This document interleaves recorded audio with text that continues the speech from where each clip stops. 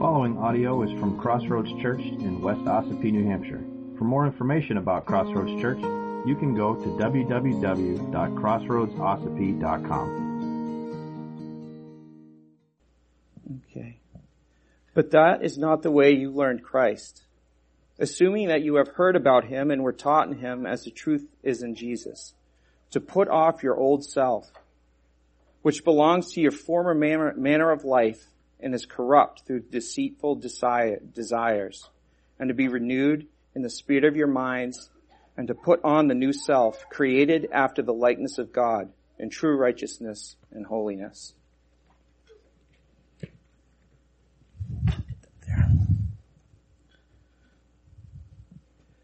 This truth, other than salvation, will affect the church more than anything that we believe. Everything we do for Christ is preceded by this foundational truth. If we don't believe we're new, why will the world believe we're new? You can't witness about something you don't believe or understand. We all struggle with this truth because it's not something we always feel. It's a truth based in facts given to us by God. But God, knowing our hearts, has not just given us facts. He's given us stories about people all through the scripture. God was making people new before Christ's sacrifice and the gift of the Holy Spirit.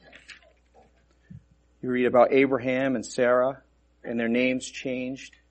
And Jacob was called Israel, and this was to free them from their former selves and allow them to focus on God's purpose. And then during Christ's time on earth, there was Simon who Jesus renamed Peter, and Saul, who God renamed Paul.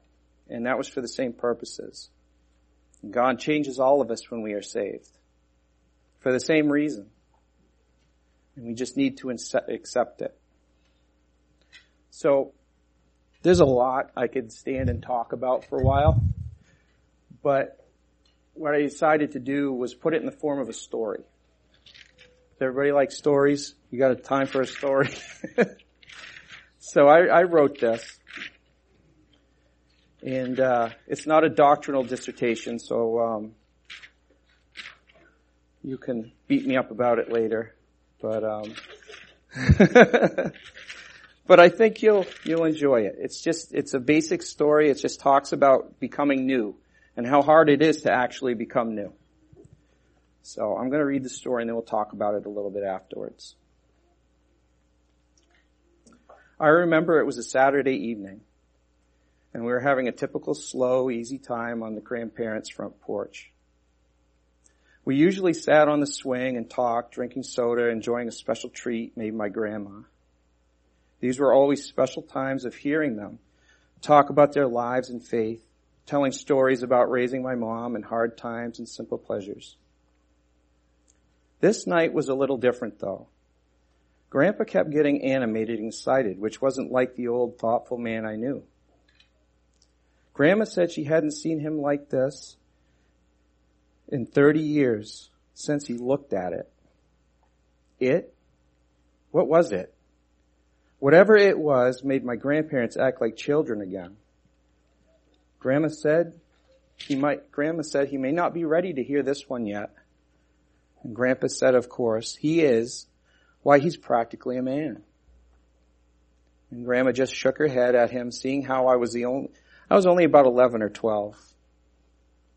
Of course, I said, one what? It was obvious to Grandma at the time Grandpa was baiting me. Again, airing her uncertainty. Again, I asked what he was talking about. Grandpa said, if he's old enough to ask me, he's old enough to know. And Grandma said, I'm staying though to keep you on target. I know all about you and your storytelling. And Grandpa gave her a wry look and laughed, saying she should probably stay. The old man sat back and took a deep breath and closed his eyes for a moment and let out a thoughtful sigh. He said, I know you've been in the attic and seen the mirror draped in a cloth I told you never to touch or to look at under. Well, that mirror is more than just an old antique. The mirror has been in our family for 400 years, and no one knows who had it before or how old it actually is. We only know the story that has been passed down to us and what the mirror does. This is the one story your grandpa never dresses up, for lack of a better term, Grandma said. So Grandpa started to tell the story. It was the year 1617, and a pirate named Matthew Lucian was roaming the seas off the coast of Normandy, France. Lucian, I said, wait a minute, that's our last name, Grandpa. Grandpa told me he was a direct relative of ours and that to stop interrupting and just listen. All of my questions would be answered by the end of the story, but one. So Grandpa continued. As I said, it was 1617, and lawless Lucian, as he was called, was lurking off the coast of Normandy, waiting to ambush French merchant ships hauling the expensive wines made there. You see, he figured out the wine ships were lightly armed because the pirates only went after hard treasure. So Lucian was clever, though, and found buyers for the stolen wine and became very rich in doing so. He also murdered sailors and burned ships, so he wouldn't face resistance when he attacked them. And it worked, at least for a while, because he also made many enemies. The worst of being the French Navy. They set a trap for him, and they succeeded. The ship was sunk, and his crew lost, but somehow he washed up alive on the shores of Normandy.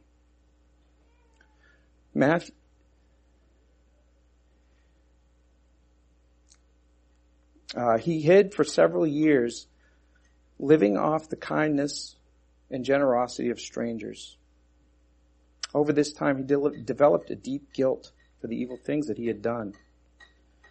This was due to the simple kindness and the charity he had been showed by people who could barely feed their children, but always found enough to share. Even when it meant going to bed a little hungrier that night, he tried to use good deeds and the same simple kindness to appease his conscience, but God would not let it be quieted. Then on one of the days when he was helping with whatever needed attending at the local orphanage where he usually worked, spent time with the children, he heard what sounded like a small riot at the front of the property. The children were laughing and yelling joyously, and the children's caretakers also seemed to be filled with a childlike glee. I had to know why. As I got closer, I could hear them yelling, "Friar Pierre, Friar Pierre, Friar Pierre is here." As I moved closer, I could see the man they climbed and jumped on. He was large, muscular, and fairly intimidating to me, but the children appeared to have no fear of this formidable man. Now I could see his face, and I was put at ease myself as I looked in his eyes. This giant of a man had a peace in his eyes and the countenance of an angel. I know this sounds dramatic coming from a pirate, but it's true. Just being near him seemed to make people happy. I knew I wanted, or better, needed what this man had. He never did anything what I would consider special. He just took his joy and gave it lovingly to the children. That evening, I made it a point to sit next to him during dinner. I wanted to know what he did to receive this powerful joy. And as we talked, he spoke about knowing and accepting who God made you to be, and how true joy only can come when you can embrace this, even if it is not who you have become to this point. I thought on this all night and still didn't really understand what he meant. So the next morning, I asked him if I could travel with him so he could teach me what he was talking about. He agreed, but warned me that you couldn't learn what he had. You had to believe it. I agreed, even though what he meant was completely foreign to me at this point. As we traveled from place to place, he had the same effect on whoever was there. He seemed to bring joy just by his presence. The friar didn't bring gifts or perform deeds or receive the response. It just seemed to be who he was. Also, as we traveled, we talked about Christ's forgiveness and the love and how it didn't depend on what you did in the present or what you had done in the past. God wanted my heart now. I didn't have to get clean for God to love me. He would do the cleaning. All I had to do was accept it. Over time, I finally was able to ask Christ to forgive me. And I was filled with a sense of peace, and great weight had been lifted from me. For some time, I enjoyed my new life. Then I began to feel as though my old self was starting to creep back. This was especially true during quiet times of thought or laying awake at night. I began to question if what had happened were real or just emotions. So I spoke to the friar about it. He looked me in the eyes and asked plainly, "Do you believe what Jesus did for you is real?" And I plainly answered, "Yes." "Then you have to understand in your heart and mind you are new. You must believe it, not just feel it. I understand it. I understood it this time, but it just didn't seem real." I continued to travel with the friar, and during this time, he taught me scriptures and how to study them. I learned that serving wasn't to make me feel good or make God like me, but it was an extension of what Christ had done for me. But I still longed for what the friar had. After speaking with him about it, again he told me it was time to travel back to the small village where it all began. When we arrived, he took me in a small room in the back of the abbey and had me sit in a chair in the corner. His room was plain and dimly lit, but like always, his presence seemed to light up the room. He started by saying, "I've been with you for 2 years now, and I can see you're serious about your quest to find who you are in Christ." With this, he went over to the far corner of his room and pulled a draped object from the corner. It looked like a large mirror under a blanket, and to my surprise, it actually was. First thing I've gotten right in this whole experience, I thought to myself in a quiet chuckle. I interrupted Grandpa at this point and said, "This seems pretty detailed for a story handed down for the last 400 years. And Grandpa looked a bit perturbed and said, "What are you, some kind of a historical detective? This is the way the story has been passed down, and this is the way I'm going to tell it, if that's okay with you." "Yes, Grandpa," I responded deferently. So where was I? Grandpa was doing his thing of thinking out loud like most people do. Ah, yes. So the friar pulled the draped mirror to the center of the floor and signaled with his hand for Lucian to stand in front of it. As I stood there, he began to tell me, as I stood there, the friar began to tell me a story of how he came into the possession of the mirror the same way I was about to, and for the same reason. He told me he struggled the same way I do, and a friar took him under his wing also. He told me nobody really knows where the mirror came from, but he could tell me what it does. Pierre told me the mirror allows you to see yourself the way God sees you. This was the answer I was looking for, but I didn't believe it, and Pierre could tell. My perplexed and disappointed look told him. He put his hands on my shoulder and said, "If you don't believe me, try it. Don't be afraid." The friar also told me that before I removed the covering, I had to have the faith that God changes men. And I have to accept what I saw, because after you see yourself as God does, there is no turning back without consequence. And also the vision is for you and you alone. He turned to leave, but before walking through the door, he said with his back still to me, "Change for good or bad is frightening for all people, but change that involves an expected response is almost impossible for us comfortable beings." And with that, he silently left the room. At first, I thought I was ready, but every time I wanted to remove the old cloth covering from the mirror, I couldn't lift my arm. Something inside me didn't actually want to know the truth. What if I didn't like what I saw, or even worse, not be able to live up to what I saw? It was as if someone was whispering in my ear, you're no good. You're not worthy. I didn't make you as wonderful as other people. This went on for what seemed hours. Then, as if awakening out of a trance or a murky dream, I remembered the scriptures and how they spoke of forgiveness, grace, and newness of being made in the likeness of Christ. My courage returned and I made my decision. And as my hand reached out, I heard the whisper again, you should stop and count the cost. After a split moment of hesitation, I replied, I have. Reached out, closed my eyes, and pulled the covering.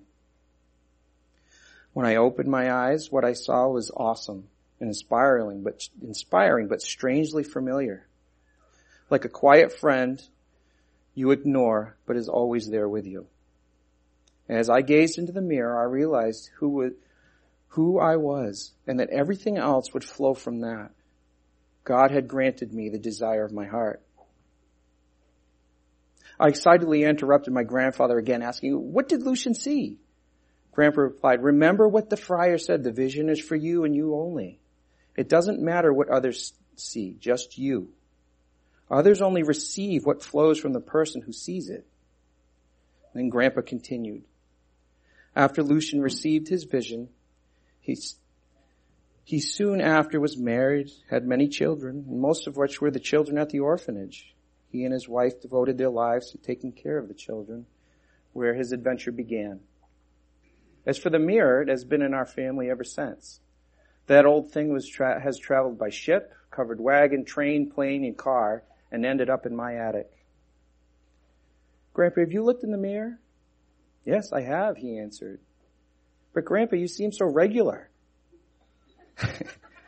He threw his head back and laughed. Well, still chuckling, he said, remember, God shows you how he sees you. Not like the world or even you might think you should be. Sweetie, it's about being content with the idea that you were made by God himself, by the Master's hand. Only then can you accept what you see in the mirror. Grandpa, can I look in the mirror? I asked hesitantly. You'll get your chance when you're ready. He answered in a calm, loving tone. How will I know when I'm ready? I can't answer that. Only you will know. But how, I asked. God will tell you in a way that you will not be able to ignore or deny. I accepted the answer and went on with life as I knew it, but the mirror was always in the back of my mind. Years later, I was about to be married and struggling with my own life, with how my life was about to change, and my not being good enough for the person I loved, much less if we had children, or the mistakes, or the ministries God had me working in. In my mind, I just couldn't live up to any of it. And all that was going on, I had forgotten about the mirror. Then one afternoon, I went to my grandparents' house looking for a pair of dress shoes my grandfather said I could borrow for my wedding. I couldn't find them anywhere. I was starting to get frustrated, and when my grandmother asked, did you check the attic? In her normal calming tone. Oh yeah, I should have looked there first. Grandpa's always putting things in weird places and then blaming people for moving them. So Grandma laughed and shook her head in agreement. The attic was just as I remembered it, organized but full of everything you could think of, from useless old clothes, some beautiful antiques, Christmas decorations, old photo albums, the normal eclectic collection found in a family attic. As I started to search for the shoes, my eyes scanned past the covered mirror as if it were just another part of the rest of the collection. Then, like an electric shock, every part of my being instantly stopped, and I got excited at the same time. I went back 12 years in seconds. I was the young boy listening to my grandpa's story again. It felt good to go back to a simpler time, for even a few minutes, with all that was happening to me. But then after the emotion passed, I was faced with the mirror. If you have ever been filled with curious expectation and dread at the same time, you know what I was feeling. I was all alone, just me in the mirror, and I had a choice to make that would affect me for the rest of my life. Would I chance looking? What if it changed my plans? Or what if what I saw wasn't what I wanted? I had to decide What is more important or real? The person I have created or the person God did? If you have ever faced this question, you know the answer is not as easy or as obvious as we might like to think. Fitting God in is much easier on our pride than being fit by God. And I made my decision quickly before I could talk myself out of it. I removed the cover and stood in front of the mirror. I wish I could describe to you what I saw, but the vision is for the seeker. All I can tell you is life was far less burdened and stressful after looking in the mirror. I was free. No more was I shackled by expectation, my own, others, or what I thought God's were. The plan didn't change. I changed. It wasn't until sometime later I told my grandparents what happened, and they said they already knew. They could tell by the change in my life.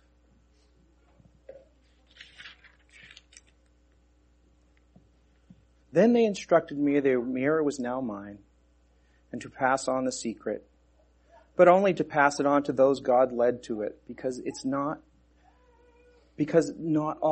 everybody needs it. And there are some who won't accept the gift. And now the mirror resides in my attic, waiting for the next seeker. And then sometime later, Grandma and Grandpa were talking. And Grandma asked, "Do you think we should tell him the secret of the mirror?" And Grandpa answered, "No. God's Spirit will reveal it when it's time. Let him believe now it's more than just a simple mirror." So, I hope everybody understood what I was trying to get at. The idea that changing's hard. We have to accept it. We have to look at ourselves as God sees us. Not as we see us, not as the world sees us, but as God sees us. So the mirror was just a placebo to allow the characters to accept what Jesus was trying to show them all along. We have to allow ourselves to be forgiven and changed. The Holy Spirit will only change what you allow Him to change. You have to give Him permission to enter all the parts of your being. He already knows what's there. He's just waiting for you to give it to Him. The good and the bad. Accepting this truth is giving the Holy Spirit permission to do the work of the sanctification in your life. This is probably the easiest truth for Satan to steal from individuals and from the church. If we don't accept this, the devil can whisper whatever he wants in your ear, and you will accept it. When he says you're not good enough, you'll know it will be right from Satan's twisted lips. And you can tell him you're new.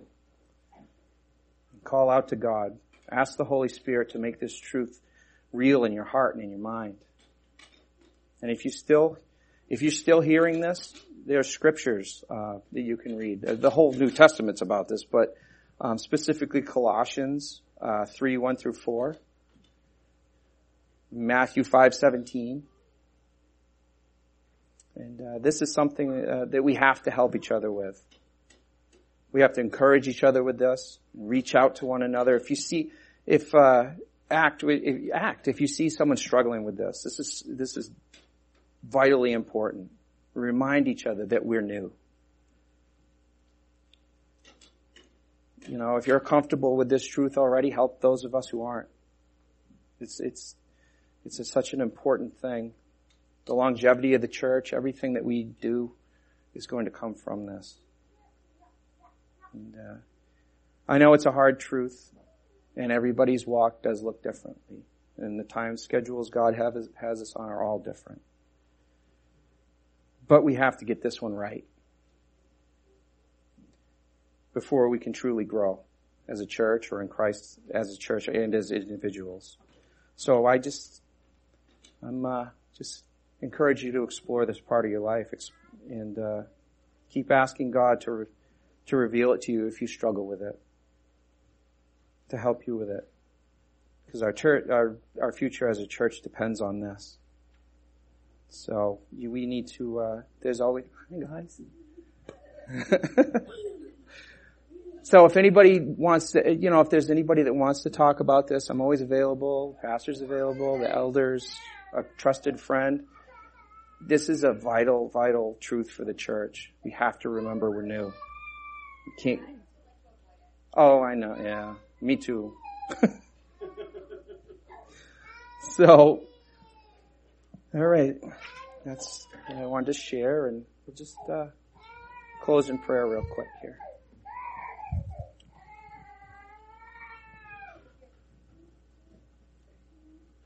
Father, we ask you to please help us to understand who we are in you, to accept it, to work through it, Lord.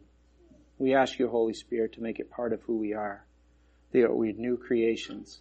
We are different now, Lord. Help us not to sink back into what we were before, but to stay strong in you, Lord. And to always remember who you made us to be, each one of us. In Jesus' name, amen.